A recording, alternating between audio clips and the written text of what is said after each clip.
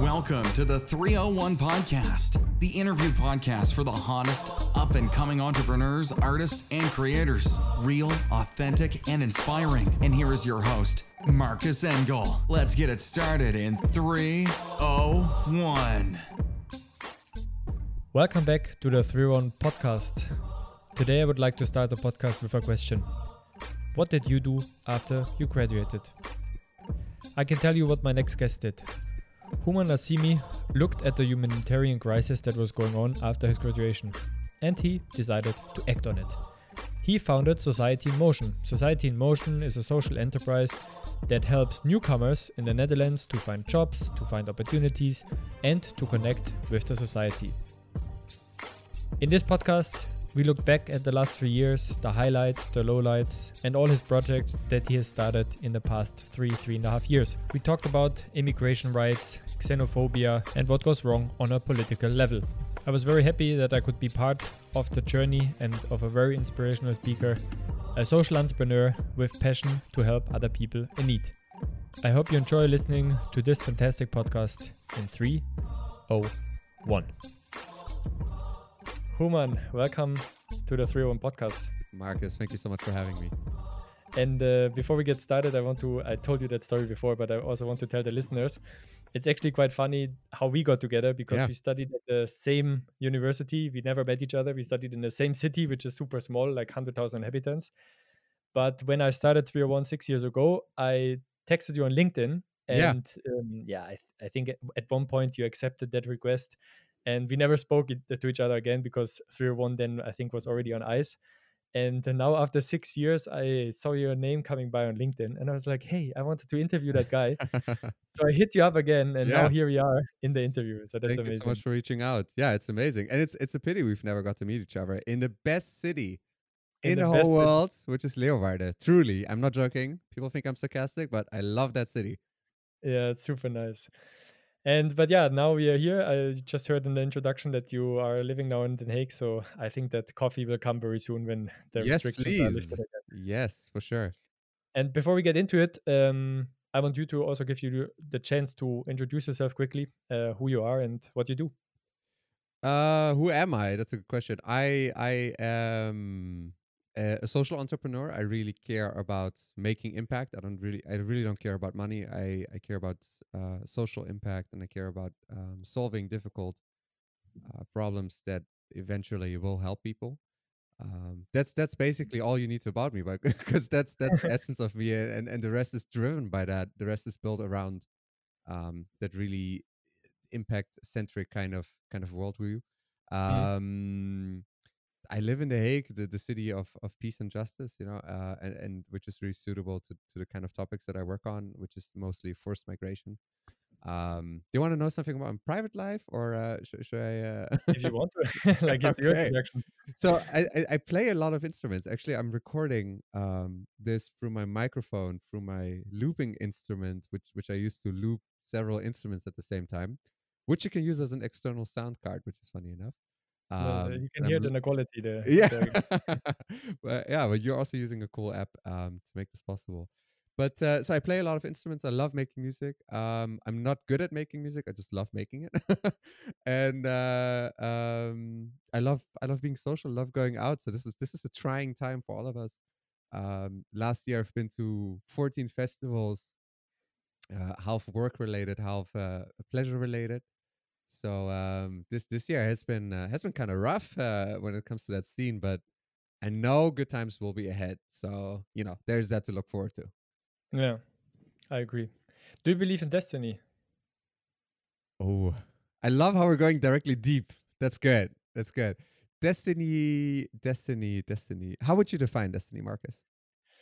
How would I define destiny? That you have a calling and you are at the right place at the right time, and that all the time. I think that would be for me like my definition of destiny. Okay. And I'm asking you that question because you, like, first of all, you studied in Leeuwarden, you then also started your business there, and now you live in Den Haag, and it's a city of peace and justice, and your name Yeah. means peace and justice. Well, That's why I'm asking you that. my name has several interpretations. I think the one that I landed on was the person who ensures justice. I mean, it's similar. And the way you define it, it totally sounds right. But I think it's also a lot of circumstance, a lot of these things coming together at the same time to just made it happen. Mm. Because I did my exchange in at Michigan State University, and that was shortly before I had to come back and before I had to decide on an internship. And actually, I got offered a job in marketing there, and it was a Mm. really well paid job, and they were going to pay for my masters and everything. And I was like, oh damn, this sounds. Oh, sorry for swearing. No, you can swear. Okay, thanks. I was like, oh snap, this is a lot of money. This sounds really good. And I was always like educated to just be independent because I come from quite a poor family, um, financially, and this was a huge thing for me. So when I came back, I was like, I'm gonna make some money. I'm gonna get out of here, become a consultant, or do some marketing stuff. And then uh, there was a huge migration crisis in Europe, as we call it, and that totally put me on a different path. And from then on, it took a whole different turn in my life.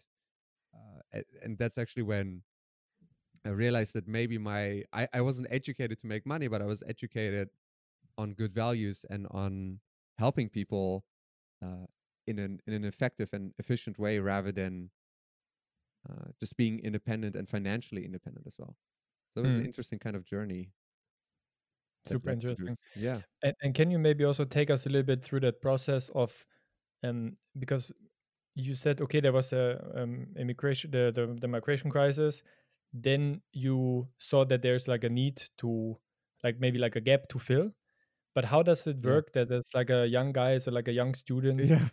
after yeah, like just come up to say like, okay, let's found a social enterprise and let's build society in motion. Right. How does the process work? Yeah, sure. So this was actually a long time coming, and I'm still. I mean, really, that's why I love our school, Stanton NHL. It's called now, but I really love our alma mater because at that time they just started a sort of trajectory where they said, if you want to start your own business, we're going to give you an office and we're going to give you some mentorship. And that was the perfect opportunity to just look into this whole mess and have time and have space and have good mentors and people around me that were like, we're going to help you develop this. And I was just like, just extremely angry. I think that's the biggest motivation that I had back at that time.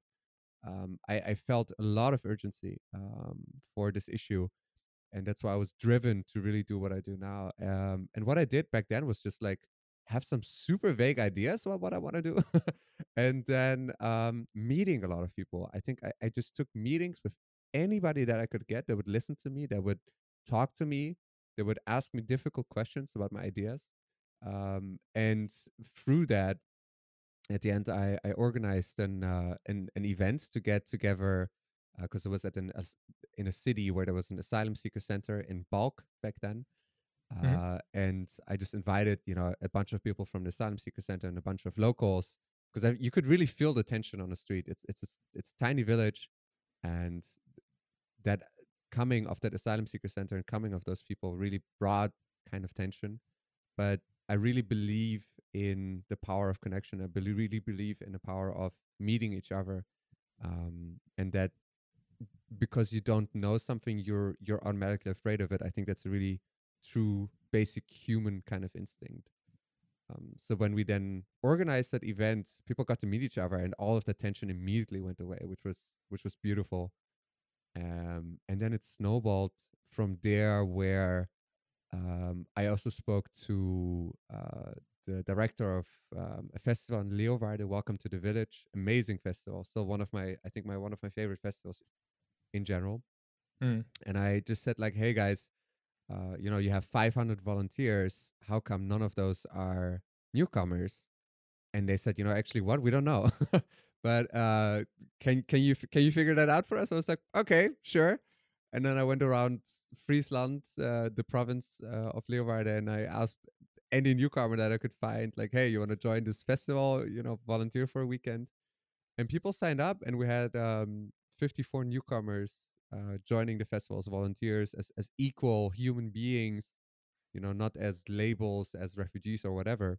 Mm. And they participated for those couple of days. They slept in tents. They ate the same food as all the other volunteers, and you could see the sparkle coming back to their eyes. It was insane to me that a couple days of just volunteering can do that to you. And then you go into how it helps you to build a social network, how it helps to build a professional network, how it gives you energy and hope and confidence in yourself to do whatever you want to do. But to come back to this general more point of view was I really just did a lot of research. I looked into the gaps. I looked into how much. So I was reading budgets. I was reading budgets for. I think I read budgets for a week of any NGO that I could find that I was working with newcomers. And I was looking into those and I was thinking, how much money are you spending? How much impact are you making? How much is visible? What is your approach? How do you do that? And my result was overall that was not a great performance of any NGO that I had read about in the Netherlands. And I was very young and very ambitious, so I thought I could do a lot better. So that's basically how it started out. And of course, a lot of anger came also from having been through the story. So my parents fled Iran when I was 3 years old, and I grew up in Germany as a kind of refugee, if you want to call it that, and being exposed to stereotyping, to racism, but also to a lot of beautiful things, and knowing how tough it can be to grow up in that environment. And then when this crisis happened again, I was like, oh, wait, this is not new. This is I know this. How come everybody's pretending like it's something completely new? Because there was like this big shock in all the systems that uh, they didn't know. The government didn't know what to do. The NGOs didn't know what to do. Everybody was trying to figure something out, and I was like, this is we know this. This happened Mm. 20 years ago in this country. Um, so that's what drove me to have a lot of meetings and then go from there. Yeah. And when did it become from like, let's say, having like a couple of crazy ideas, organizing small events to, okay, we can actually like create a company or like a Yeah. social enterprise out of that? When was Right. that moment? Was there something specific that happened, or did it just happen naturally? Yeah, no, it happened. So I was extremely idealistic. So whenever I met people and I wanted to do a project or whatever, I said, I don't need money. I just want to do it. And that was some point around the end of the time that I was organizing events and stuff like that. So around the time that my internship at my own company would have ended. It so happened that these events that I organized, so there were 2 events, um, they got really noticed, and I was invited to speak, and I was invited, for interviews and stuff like that. And then actually there was a policymaker from a municipality that invited me to draw up a plan to consult on policy in that municipality, but also to execute some programs for newcomers. And at the Mhm. same time, that also happened with that festival. So that was the summer of 2017. So right before that sort of internship period ended, that's when they asked me like, "Hey, can you figure this out?" And both from the policymaker, I got a budget, and from the festival people, afterwards we kind of decided on some random fee, I think, which I didn't really like. I didn't want to take it, but I realized, oh, I need money. So that's when it grew into a serious business, because then a lot of really smart, amazing people, big shout out to Matea de Jong, one of my mentors and now really amazing colleagues, who helped grow the New Faces project into what it is now. She came aboard and she said, "This is how we can make this bigger and smarter and better. And you need to take care of yourself, and you need to go and raise some funding, man." And it went from there. Yeah, yeah. And in 2018, it was insane. It's 2018 was I was working 80 hours, I think, every week, because Wow. we were running projects at several festivals at the same time. I was working with a team I think 4 or 5 folks who were doing. We won 2 European tenders to work in Italy to start a social enterprise there. We worked another one to help develop the now biggest NGO for newcomers in Croatia. Mm. We did a bunch of projects with Leeuwarden Friesland Cultureel Hoofdstad, so the cultural capital of 2018. Mm. The biggest Vrijheidsmaaltijd, yes. The biggest Independence Day meal we had organized together with a one-day festival to celebrate the Independence Day of the Netherlands with, I think, some 800 participants. And also the newcomers made that food. So I'm going back and forth in the timeline, but I mean, it was intense. It was really intense, but amazing year. Yeah. Yeah, super nice. And if you go more like maybe to a more conceptual level of like society in motion, maybe also for the listener to order it a little bit. What is your mission like Right. Yeah. with the company? Yeah. Sorry, I'm going all the way across No, that's things. amazing. No, no. I I was get sorted. I get sucked up in my own enthusiasm, and then all these memories come up, and then so Society Motion was started to create a more inclusive society with and through newcomers. And as I said, in 2018, we did a bunch of several kinds of projects where always the aim was to be as effective and efficient as possible. So I did not want to have massive budgets and just be stuck at paying people and paying myself outrageous salaries. I wanted to have stability, but I also wanted to be extremely flexible and extremely impactful. So Mm. whenever we did a project, it had to be um, rather focused on short term than long term, but with a sustainable kind of view in it. So we would go in, we would do something, and that would leave something behind that on its own would grow and become sustainable in that community. And then we wanted to move on from that. And looking back now in 2020, the project with the biggest impact certainly is the New Faces project, which is um, teaching culture organizations. Teaching is a bad word. Working together with culture organizations to include newcomers as volunteers, as artists, as producers, as board members, wherever, Mm. to be included in that organization. And so far, I think since 2018, we've reached 2,000 newcomers I know of directly that we've involved, and there's also a lot of secondary effect of that. And that has been done by really with minimum budget and minimum amounts of people working on it. If you try and find an organization that has had an impact on 2,000 newcomers sustainably, uh, with the budget and with the people that we did or I did, uh, I'll join that organization. I don't know anyone that did it. Like Yeah. I'm not trying to show off, but I'm just trying to help you understand that in the world of NGOs in the Netherlands, it's you spend 20,000 euros to help a handful of people. Mm. And Yeah. that's also maybe interesting. Sorry that I interrupt you. Like, how is it legislated in the Netherlands? Like the migration laws or the Yeah. how's it regulated from a governmental level? Because I think many Mhm. people also don't know that. Now you talk a lot already about the NGOs, that the Yeah. NGOs spend their money. You thought maybe that could be spent differently. Can you like also maybe give a small overview of how this is regulated? Sure. So this is a topic we can talk about for 2 hours, but I'll try to slim it down a bit. And when you have questions, just interrupt me. So how it works is basically, let's say you're from a war-torn country, you have no other option to flee your country because otherwise you'll end up dead or worse actually. Um, you manage to get all the way here to the Netherlands, you apply for asylum, then your asylum will be processed.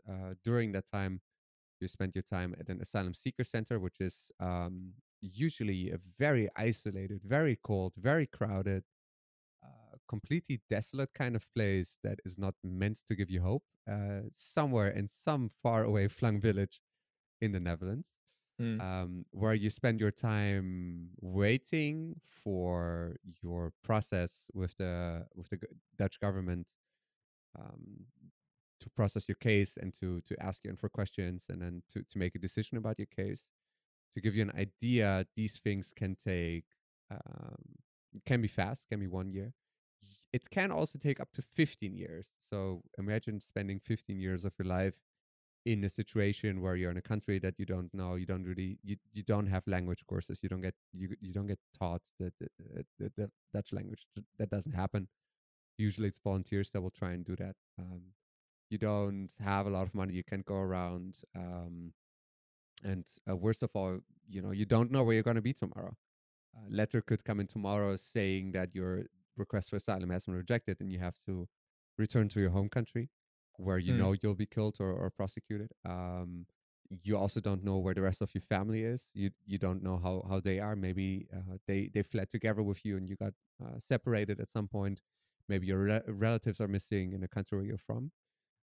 So that alone, that living in that sort of transcendental state where you don't know what's going to happen to you every day of your life is has a massive impact on your on your psychological well-being, which is super Yeah. hard to understand if you haven't been in that situation.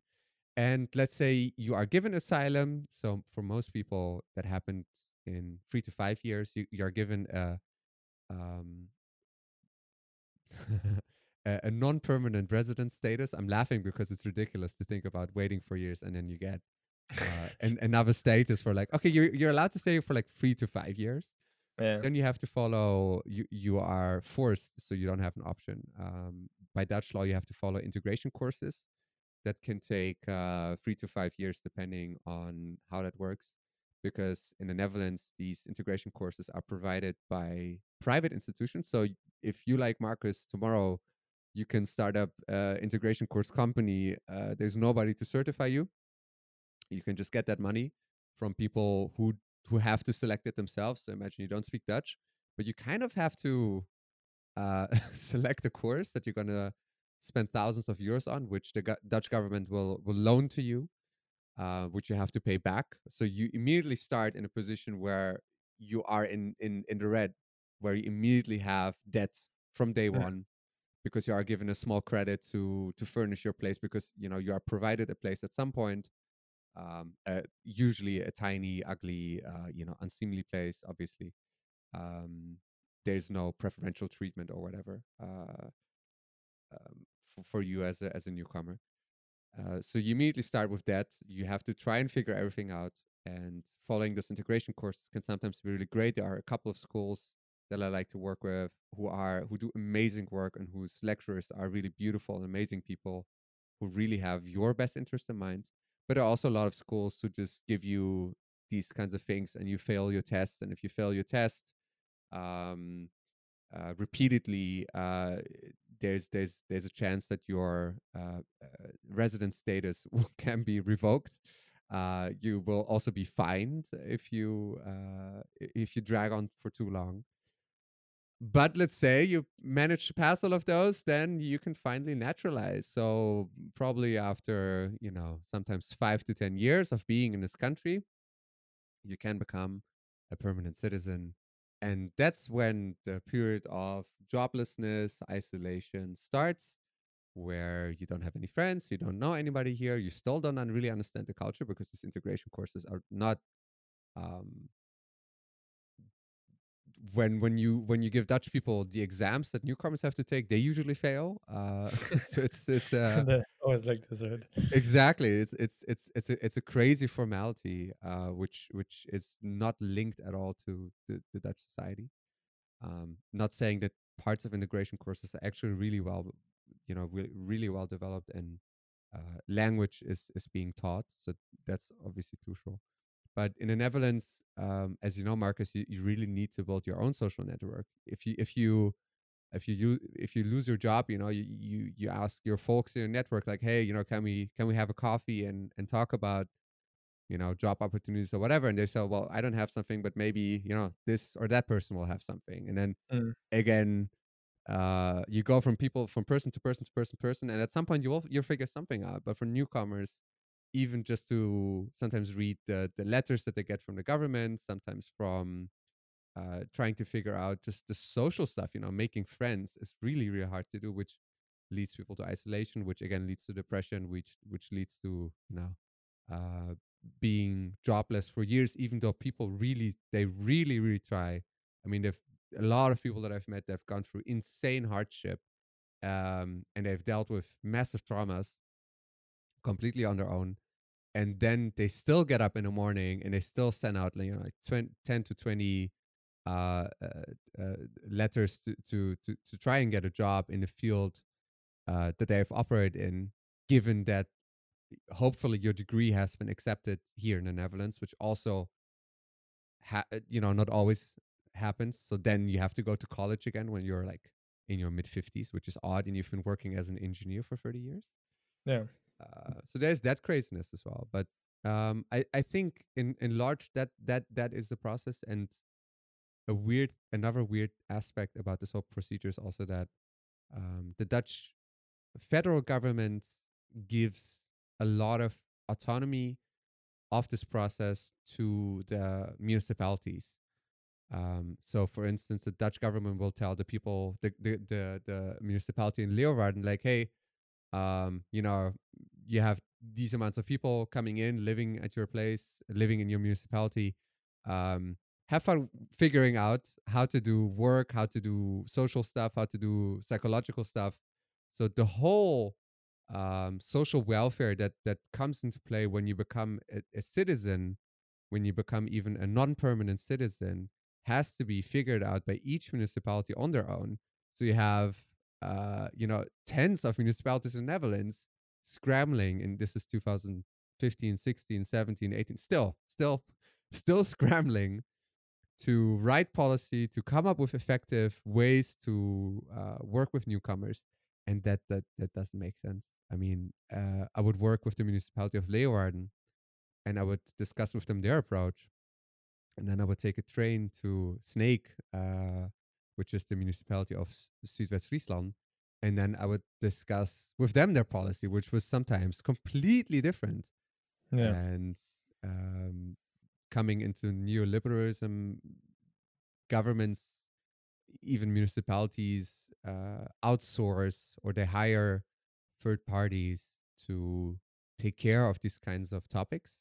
So then they pay people like me or people like the Dutch nonprofit organization to primarily help refugees to take over tasks that maybe isn't in their core, but somehow they do it now because there's a need for it.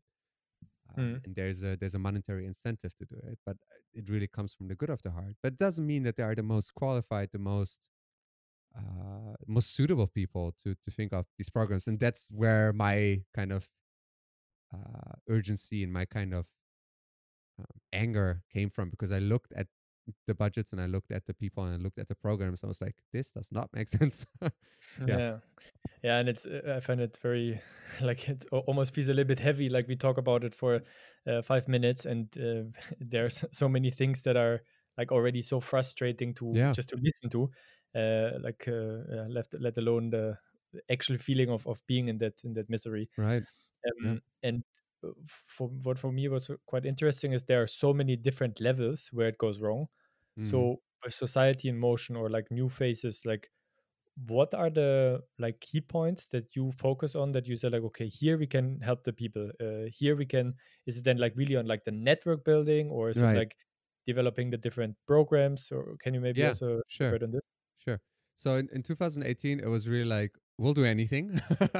In 2018, my team and I were writing policy. We were doing job programs. We were doing language programs. We were doing community building in other countries. We were um, consulting. We were teaching expertise because the need was so huge. We were getting too many requests to handle.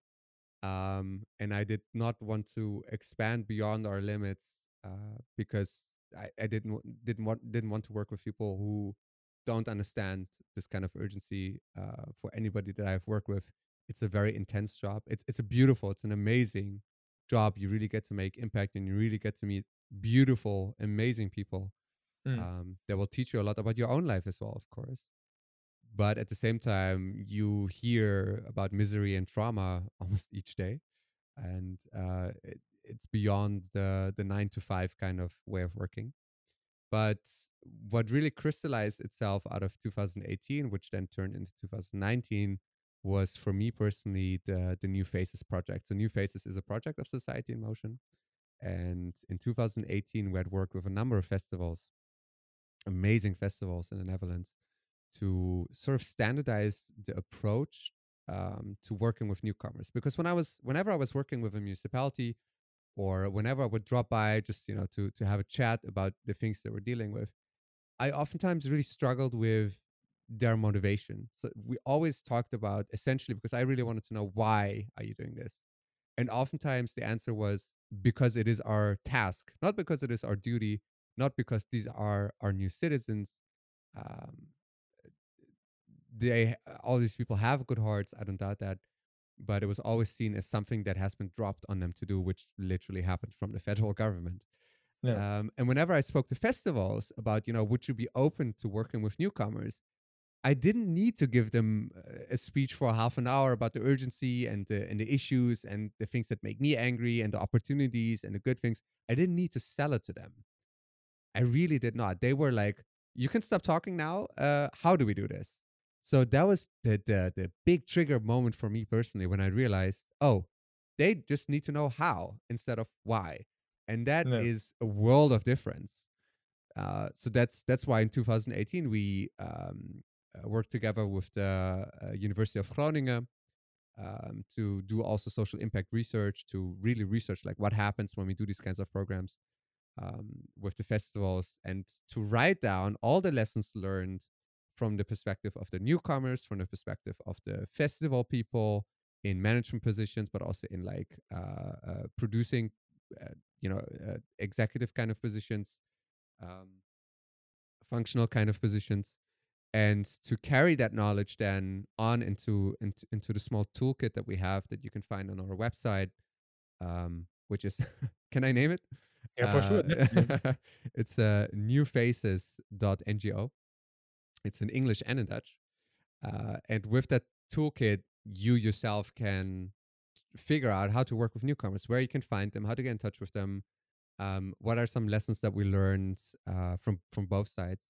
And that took a huge turn in 2019 because of the amazing people that we had worked with, because of the amazing people that really loved working with newcomers. The festivals really embraced those people. And even though there were incidents and sometimes it was, 2 out of 100 people would mess things up. But still, they weren't discouraged by it. They wanted to grow from there on. And in 2019, whereas in 2018 I worked with like festivals that were somewhat well known.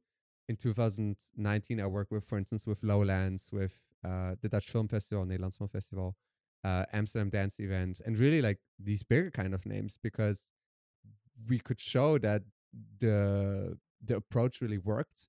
And then more and more people started to contact me and said like, "Hey, I heard about this New Faces thing. Can you tell us a little bit about it?" And I was like, "Sure." Download the toolkit, read it, and then if you have questions, you can call me back. And Yeah, I think the toolkit like is because I also read it before, of course, oh wow, and okay. it's super interesting to read for everyone, not only if you organize, I Oh, think, a festival. how good of you, Um, Marcus. yeah, I'm Well prepared, prepared host. of course. Amazing. And I think that this is, I think, one of the very crucial things that you said, because sometimes it's not so much about the why, because I do think that a lot of people want to help, but they just, it's so difficult to say like, yeah, where to start, or which organization to reach out to.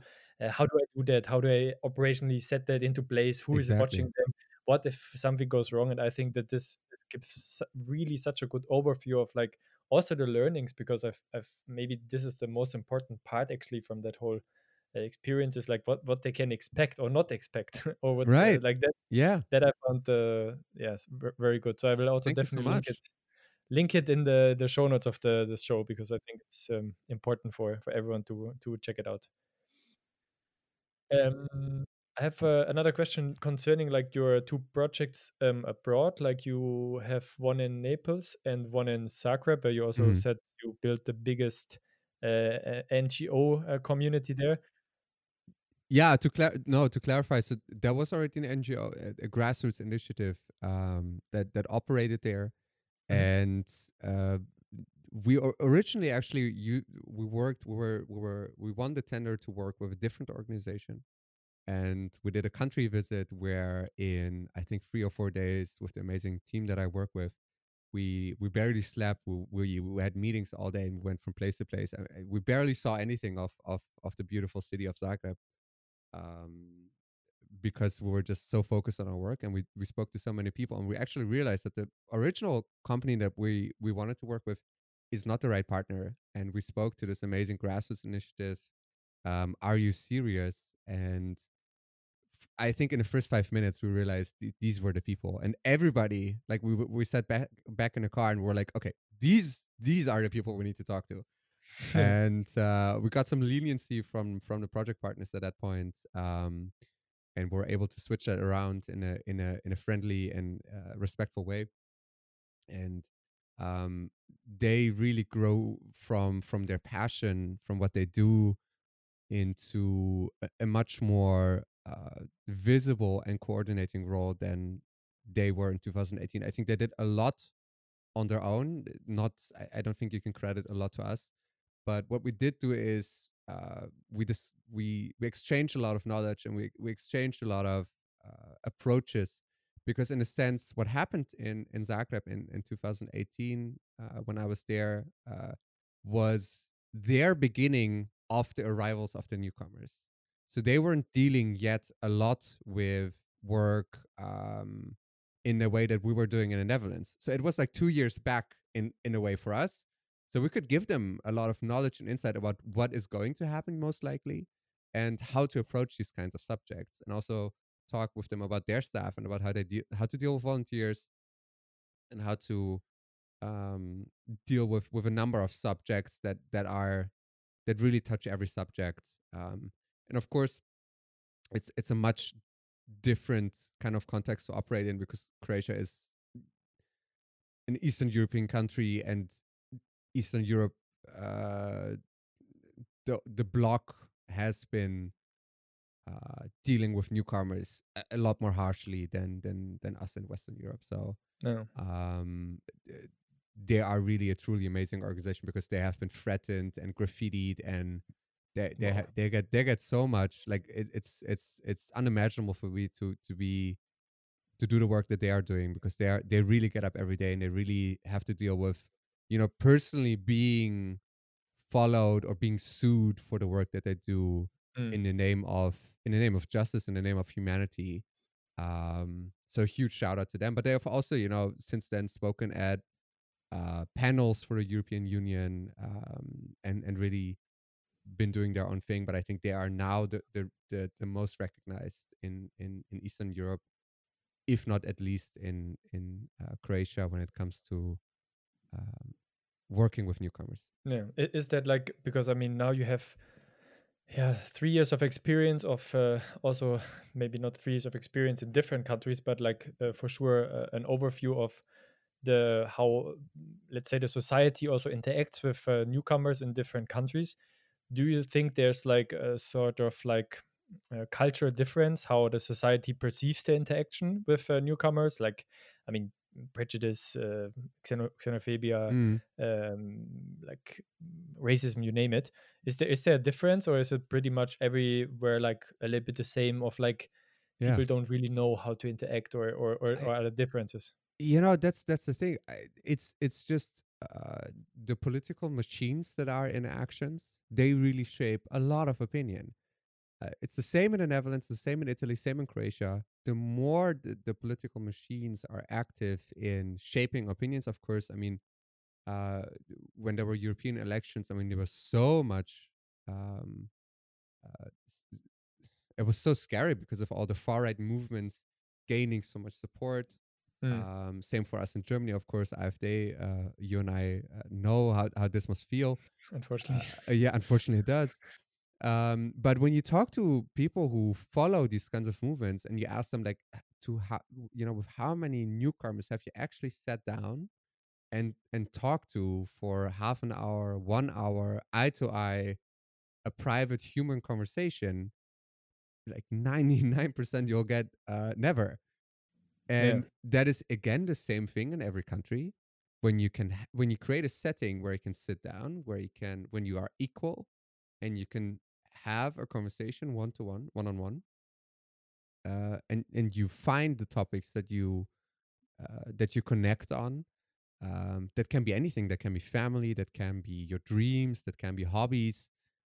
These are the same for every human being in the world. Everybody has family. Everybody has friends. The concept of hobbies is somewhat existent in some countries. Even, in rainforest tribes, you have order and you have friends and family, etc. So when you talk about these things, it really humanizes you, and that's where we connect, all of us, and that's where we stop thinking about the refugees, the migration crisis, blah blah blah. But you start thinking as, oh, these are humans, Yeah. and oh, maybe it's not such a big deal.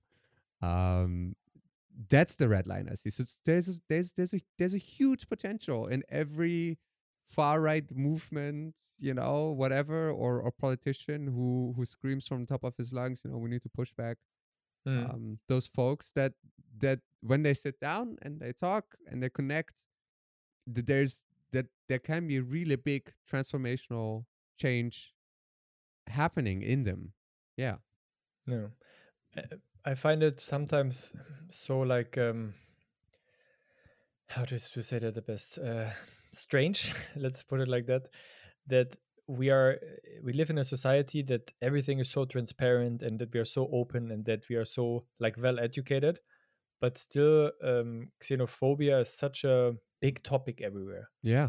Is your opinion that it's media and politics that push that kind of like Yeah. maybe more to the Narrative. right than to the Yeah. left? I I think that what we have now more than in any other time in the world is our own echo chambers, our own, in Dutch is a nice word to say, bubbeltjes, or you're in your, Yeah. most of the time you're in your own bubble. Yeah. And social media like Facebook and Twitter, they of course suggest a lot of topics that reinforce only your worldview instead of expanding it, right? So if you follow a lot of the same kind of far right groups already, um, Facebook will suggest more groups and articles published on social media than anything that's from the left, right? Mm. So these kinds of things make it really hard. You'll also find that news consumption happens now on a such larger scale on social media than 5 to 10 years ago, Yeah. that adds only into this whole echo chamber effect. And through that, I think people are connected with each other who really then Shouldn't connect be. on a human level. No, no, Sure. no, no, Yeah. no. Who I think they connect on a human level, again, on a topic that they share, which is their non-superficial hate for the topic or the concept of refugees or migrants, when they never have had the chance to talk to them. Mm. So I think that's a big issue at the moment, and also that, of course, loneliness in any uh, major city in the world has been increasing steadily Yeah. over the last years. You live in Amsterdam, I live in The Hague. Loneliness is a huge factor and huge contributor for mental health issues, but also at some point to physical issues. So because of that reason, I think it's really hard to organically interact with the topics that are really pushed in the media. And I personally, I don't consume mainstream media because it really gives me a lot of anxiety and narratives that are pushed so hard that it's sometimes hard to feel safe when you're home, even Yeah. though that's a, Sure. that's a crazy thought, no? But if you really listen to your body and you see the news, it's tough. It's tough, and people Especially in have. Central Europe, right? It's in Like, Central Europe. If we look at yeah. the awful things that have happened in the last weeks, terrorist attacks, it feels crazy. But if you have that news channel, whichever news channel, running all day, and this is what you do because you don't have anything else to do, or because it's just running on the side, it really impacts you subconsciously um, it makes you feel scared when you go outside, I think. No. But people aren't aware of that as well. So that's where the difficulty arises. Yeah. Yeah, that's why I find your work so impressive, actually, because to go against such a big movement that is also like getting bigger, so it's not it's not getting smaller, and contributing to like a better society. I think that's a very beautiful thought, actually, and yeah, big kudos to your work and to your team, what you're doing like on a daily level. That's That's very kind of you, but it honestly doesn't feel like that. It we uh, I mean, we just do what we think is fun. So for me, my job is to go to talk to festivals, and those are amazing, inspirational people, and they already want to work with newcomers. So like 90% of my job is done, Mm, and then we just work together and figure out the details, and then they execute it themselves, and they love it, and the newcomers love it, and everybody's happy, and it grows from there year to year. Organizations involve them deeper and deeper inside, and uh, I don't feel the resistance. I don't feel I don't oftentimes have, unfortunately, interactions with people who are completely from the other side. I do yeah, oftentimes have the conversations with people who are maybe on the middle ground, and they ask like, I've read this newspaper article that they get so much money and that it's so easy for them, and why are they not doing anything? And then I'm happy to sit down and really talk to you explain. openly, yeah, for half an hour. I mean, but that's just one person, and Mm, that's where that's why culture organizations are such amazing front runners, because if you think about a festival, it's a village. It needs electricity, it needs water, it needs food. It oftentimes has its own radio. A bunch of people come together, and they have also massive media reach. yeah. So when you have all of these people coming together, all of these festival people who come also from wide range of backgrounds, and they interact with newcomers as volunteers or whatever, that's where you really change a lot of hearts and minds quickly. So it's a scaled up steroid kind of method of increasing the chances of meeting people, and sharing that story with everybody in a way that is critical and true and honest and happy to read. Yeah. Mm. And if you look maybe like a little bit in a future build up, do you think that it would be possible at one point, because we have a lot of like women quota in companies to diversify management boards, we have Yeah. quota of disabled people needing to join companies and in a Differently certain able size. people. Yeah. Do you think that at one point we will have a percentage of newcomers in every company? Do you think that at I one point the a government would quota. regulate like this? A quota for newcomers. I don't know if a quota would be the best thing. I haven't thought about this. Is actually an interesting. That's why I love talking to people about this. This is a really interesting insight from you, Marcus, to think about whether a quota would be an interesting or effective kind of tool to involve newcomers. I need to think about that.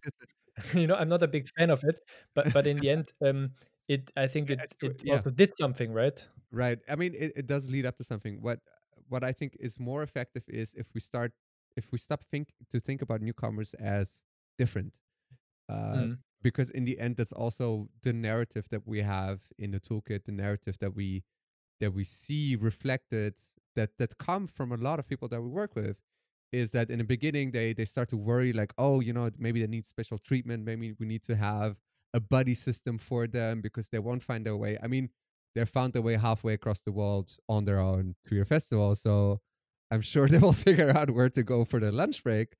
yeah, But it's human. It's because they want to take care of them.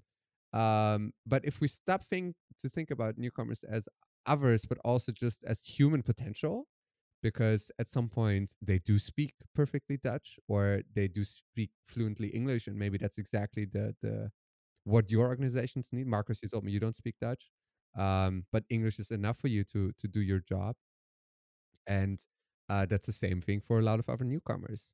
So yeah.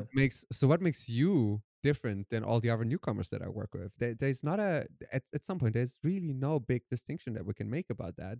Mm. But the beauty of it is that when you work with newcomers, obviously that diversity will lead to innovation. I mean, uh, that's what I've seen in any field, that when you invite people who come from a different background, that it leads to new ways of thinking about stuff and also new ways of working with audiences. So I've worked, concrete example, I've worked with uh, somewhat classical music festival who keep try they really do a great job at innovating their format and at the same time trying to please the typical classical music audience, which is the 60 plus kind of well off kinds of demographic, with mixing it with new topics and making it fun and interactive and interesting for all sort of ages. And that's a topic that every classical music organization in the world is dealing with right now. How do we find new audiences? Yeah. And last year they invited 100 newcomers in really no time, and my hat off to them, to join as public. And this year again, most of those people came back, and this time they were also interns, etc. So it's also a way to innovate your format and to solve problems that you thought of being unsolvable, but now that you have these new people, these new opportunities, you sometimes find it super easy to just get a step ahead. Yeah. That's really amazing.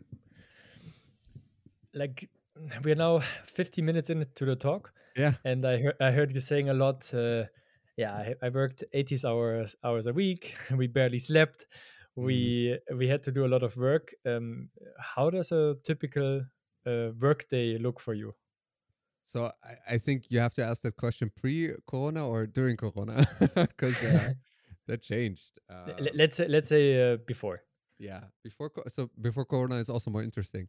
So in 2018, I almost had a burnout, and in my life I also dealt, a lot with difficult topics. But that burnout really, almost burnout, luckily, made me change my tempo. And when I moved to The Hague, I almost took the whole year to physically and mentally recover from that intense kind of year. And I also totally scaled down my operation. So now I don't have a team. I work with people who are flexible, and sometimes I call them up and I say, "Hey, could you help out with this or that?" And I work with an amazing newcomer who's gonna help out with the productions of next year. But I've scaled down a lot, and I've looked at what is essential, and I selected or I saw the potential of the New Faces project and put all my time in that. And what I did was in 2019 was get up at a random time of day. I tried to go to sleep at around the same time, and I tried to get up around the same time, but that could have been different on several days. And then I would, depending on meetings or whatever, I would take my foldable bike. I would go to the train station, sit in the train for 3 hours, or somewhat, go to some city in the Netherlands and visit the festival and talk to the people and figure stuff out and go back and talk with. So last year we had a really cool cooperation with the National Police Headquarters here in The Hague, who organized an innovation congress, and they really were extremely enthusiastic about working with newcomers as volunteers and facilitating these meetings face to face with police agents to build trust, but also to increase awareness. And that was really beautiful. That totally came from their side, and they just asked me to help to facilitate that. And that was one of those corporations that couldn't have happened if I was working 80 hours a week and I was just tired and stressed and these things, because I was also, I mean, in 2018 I was a kid. I was barely graduated, and um, suddenly had to take care of finances and contracts and um, uh, managing plane tickets to countries where potentially governments would track where we'd go. So Yeah. these were insane circumstances, and I learned a lot from that. I took all of those lessons in. I reflected on those. I grew a lot as a person, and now I make conscious a lot more. I make choices a lot more consciously and make sure that I always feel well when it comes to my mental and physical well-being, before I go broader or whatever. Yeah, So because this was also yeah, one of the questions that I had. Besides the unbelievable pace and all the working hours and all that, I think you're also exposed to very heavy stories, to a lot of yeah, faith, to a lot of families, to a yeah. lot of hardship. Jesus, yeah, yeah. So it's how do you like how did you learn to or still do? I mean, you're still in this environment. Mm, We talked about the frustrating situations, about the waiting, about mm, the uncertainty. So how do you personally also cope with being always exposed in this kind of like an yeah. environment?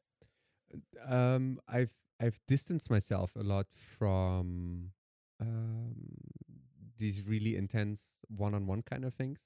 So what I do now in general is I facilitate the process, but I don't go to the festival to accompany each new. So what I would do in 2017 was I got up really early in the morning, and I went to the festival and I checked in on every newcomer that there was every day, and I checked out with them every day. And I spoke to them sometimes for hours and hours on end. And that was emotionally very, very intense because it was also really beautiful. I learned a lot from that, but it was indeed also really intense.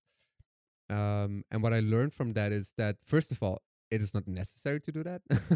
So people that sign up for the festivals themselves, they are able to handle it.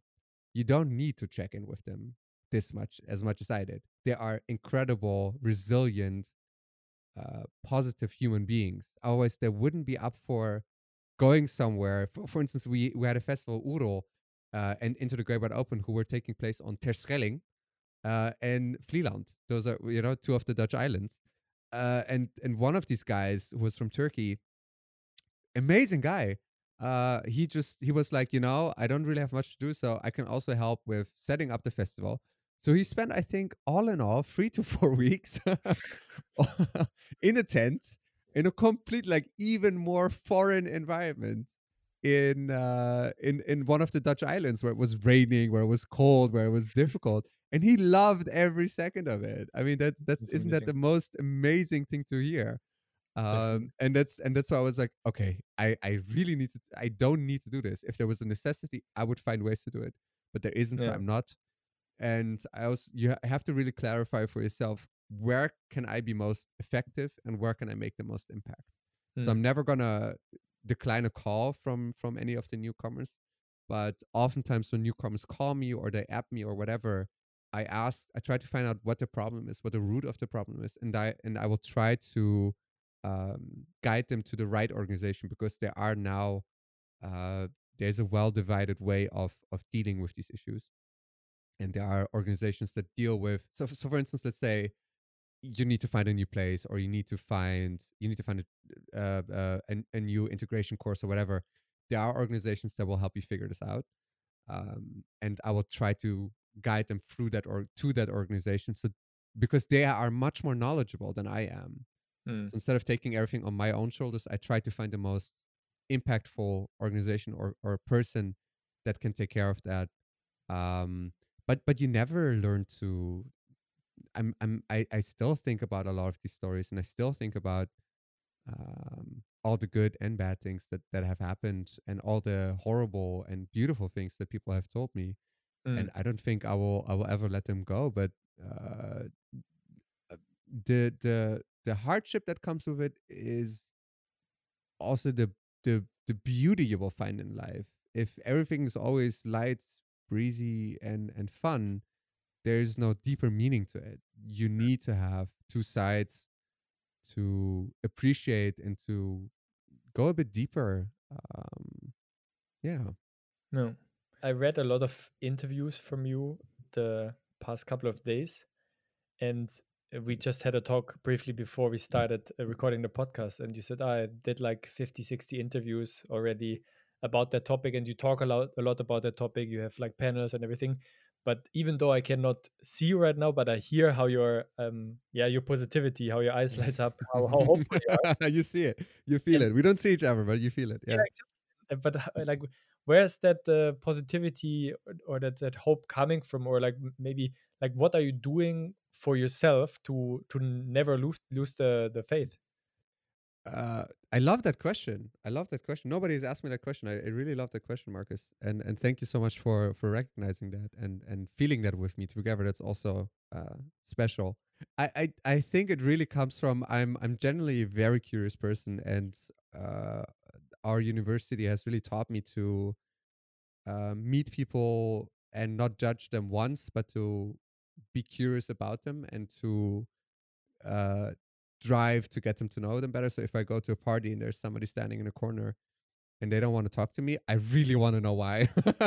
So I really want to dig deeper and deeper and deeper and understand how they think and understand how they make decisions. And if you do that, you will be endlessly surprised. Um, and that's the same thing with newcomers, and that's the same thing with the people that I've worked with, is that um, their drive and their passion and their magic and their love that they bring to this makes you feel supported, because you feel like you're not the only person that hosts this. You're not Mm. the only person that cares about this topic, but you're actually a big alliance of human beings who love the, just who can give a lot of love to people that they have never met before, and through that love you build uh, a sense of solidarity. And then when I was down or when I was doubting myself, usually those people would feel that, and also strangers would just come up to me and say, like, it's going to be fine, it's going to be okay. And I had amazing partners and friends who are a great support system. So you have this freeway split between life being the factor for surprising you endlessly. You have the solidarity and love you get from people you don't know, and you have your own support system of amazing people that you can rely on and that can break your fall in tough moments, but also in happy moments can make the high so much higher. That's Yeah, what makes it definitely. lovely. um yeah, you get I can talk about this endlessly, but you get also inspired so much. I work Yeah, with really crazy people, like I can in the imagine. most in the most fun sense. Really, in the most fun sense, I did the most like stuff that I would have never thought about doing. Just so much entertaining, fun, honest stuff that is just uh, that if you would have gone through the same experiences, I think we would have both chosen to continue with it. I mean, Yeah. it's And hard not to. It's hard not to. what was your highest high so far, or your most Oh, favorite moment? oh, oh. Mm. Oh, no, let's rephrase. What was the first moment, like your Yeah. first favorite moment? Let's say your Oh, first favorite oh, I moment. love that. Oh, this is tough. This is really tough. I think my first. It was a little bit of a bittersweet moment. It was 2017.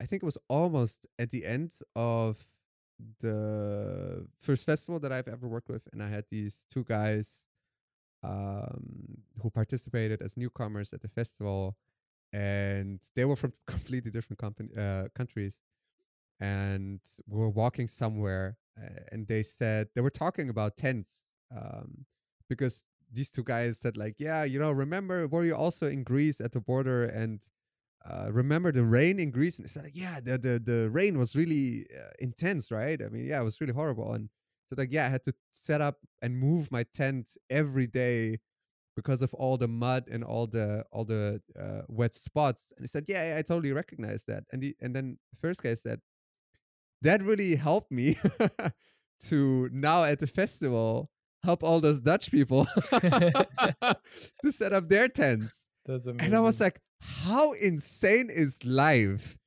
that you pick up a skill because you are forced to leave your country. You are stuck in a really horrible situation somewhere around the world, and you reapply that skill in a completely different context, and in a way that helps you make connections, in a way that helps other people, I don't think any writer would come up with that scenario. I mean, that's just too insane for me to think about. And that was really a moment where I was like, whoa, like Yeah, that's beautiful. this is really something we're doing here. And seeing their eyes and seeing how happy they were and how lighthearted they were talking about this topic. Whereas a couple days before they were really down and really like, downcast and uh completely different energy. I was like, okay, I'm doing something that is meaningful. I'm doing something that people enjoy, something that they take comfort out of. Let's go. Let's Yeah, go. super nice. I have one last question, Sure. and You're that's welcome. not No, no, go ahead. it's This not this hundred is percent fun. true, This is because fun. I No, I have love this. three more final question. But I think this is for me the most important question, because I also put that last, because a lot of times you spend your time in your small cosmos, in your small bubble, and something happens in life or in the world, and you think like, oh my god, this is so bad.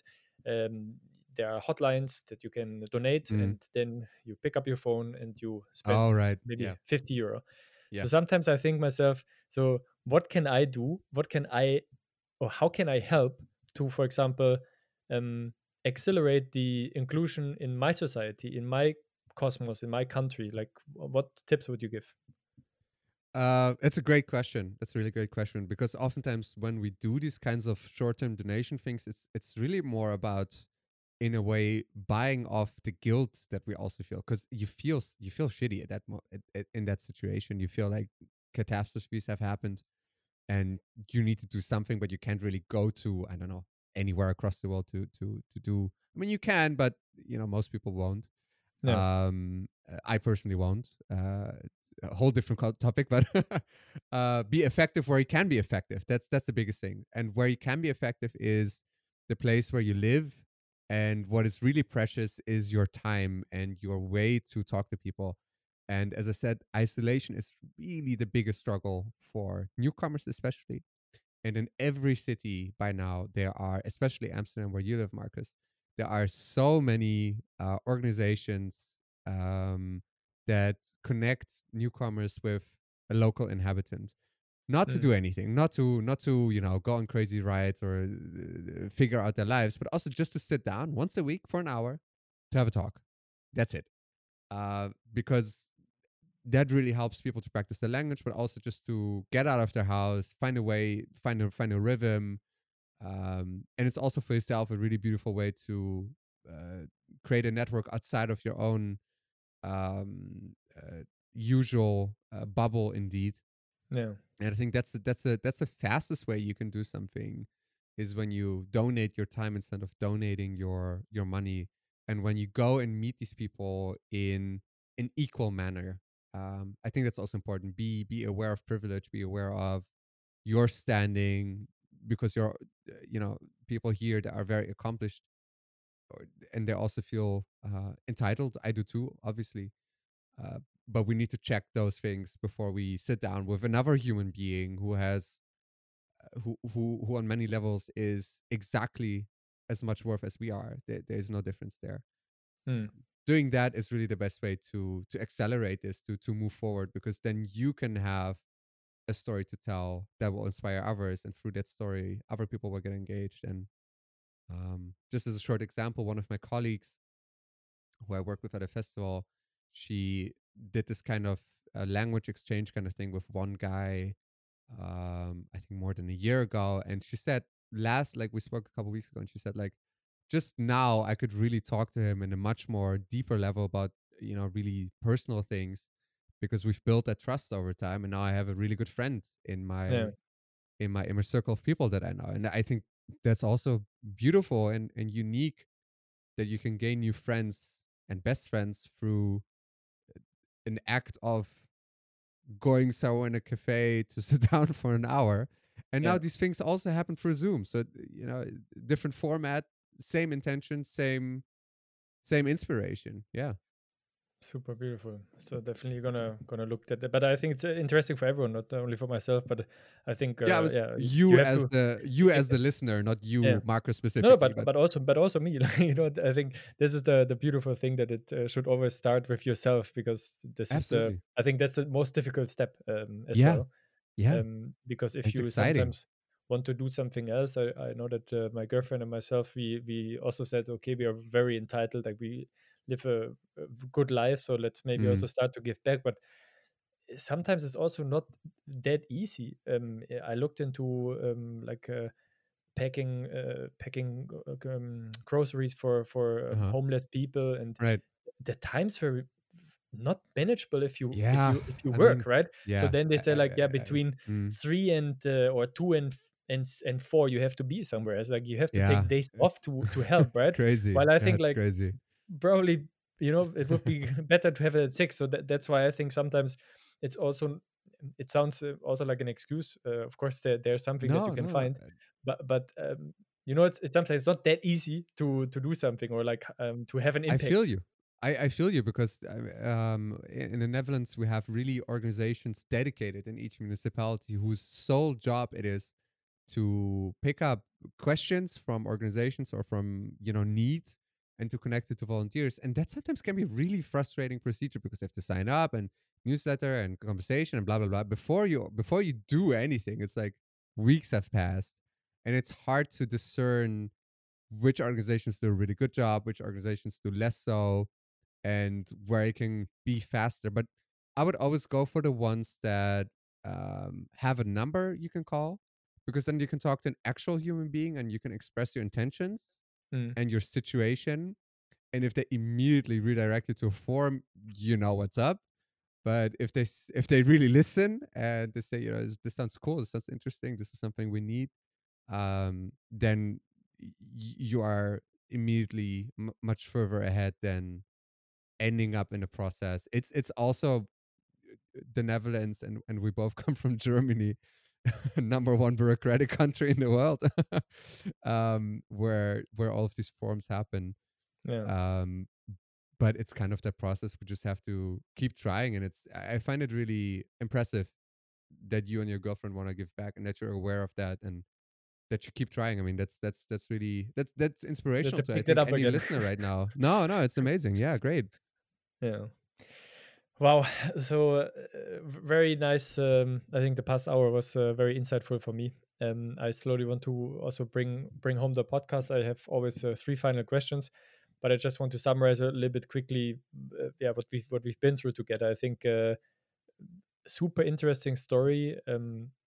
You can really feel with every fiber of your body how driven you are and how focused you try to push that topic forward until Thank you. almost almost being burned out, working 80, 90 hours a week, which is really insane, and then following that overall beautiful topic. So I think yeah, really one of the most impressive podcast episodes I think that I've recorded. So first of all, thank you for Thank that. you so much.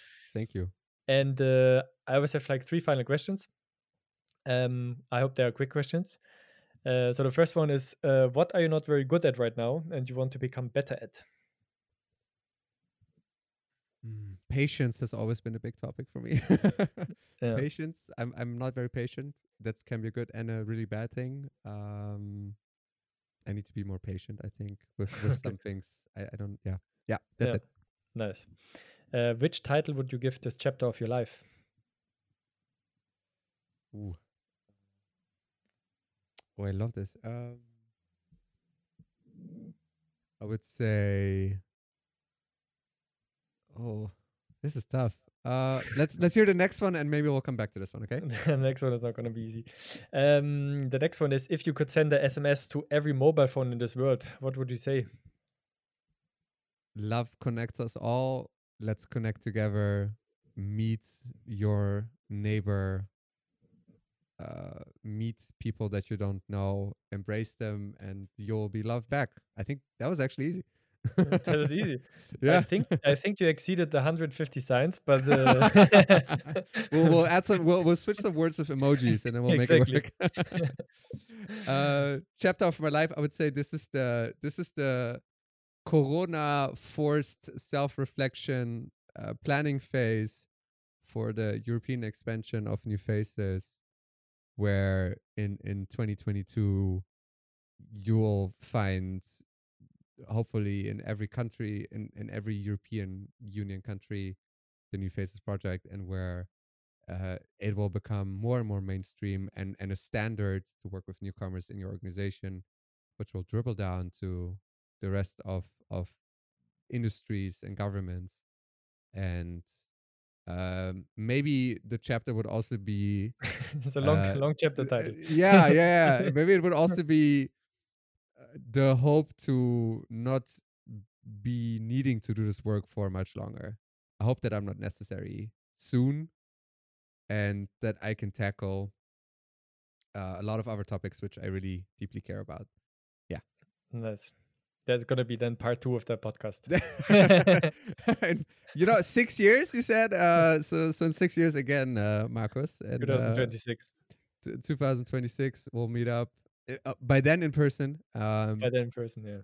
And then Cool. chat and see a lot of things I've developed. Again, thank you so much for having me here. Thank you so much for all the work you do on the podcast, all the time you take out of your own schedule next to your full-time job to do this work, and spreading so much inspiration and stories to everybody out there in a useful format. We talked about we're both avid podcast listeners, so a good way to talk, to hear our voices while working out or cleaning dishes.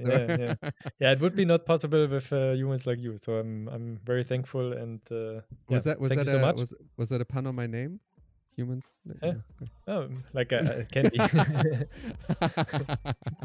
Cool. Thanks so much. And thank you.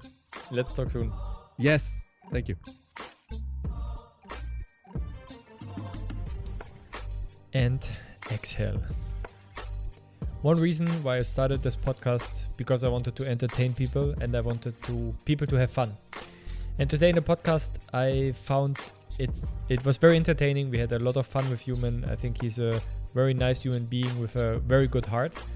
But I also found the message that he delivered very heavy. And I want to talk about 2 things in this outro quickly with you. One, I think it was very frustrating. We talked 5 minutes about the process of the newcomers getting integrated into society.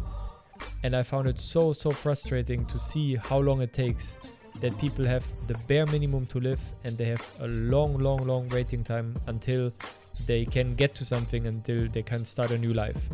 So I hope that this podcast educated you that far, that when you hear someone talking about how much newcomers get and they will steal our jobs, that you're now able to speak up also to people that spread the news, if it's the media or if it's people around you, that this is simply not true. The second thing that I want to talk about is, a lot of times you ask yourself, what can I do to help those people? And I think Human created a lot of structure. He created a lot of agencies, he created projects, and he created a lot of things to get involved. So you don't have to build all that up, like the groundwork has already been done. And I think what you can do is check your environment, check your neighborhood. Are there people that you can help with? As Human described in the interview a little bit, sometimes it's just a Zoom call, sometimes it's just getting to know another culture, spending 1 hour a week against isolation, against loneliness. And maybe this is a nice thing, especially now in the wintertime, that everyone is checking the surroundings, checking in with the people. And it doesn't always need to be newcomers. It can also be your neighbors or friends or anyone around you that is lonely. And especially in the times with the isolation, with the COVID period, I think we have to look out for each other.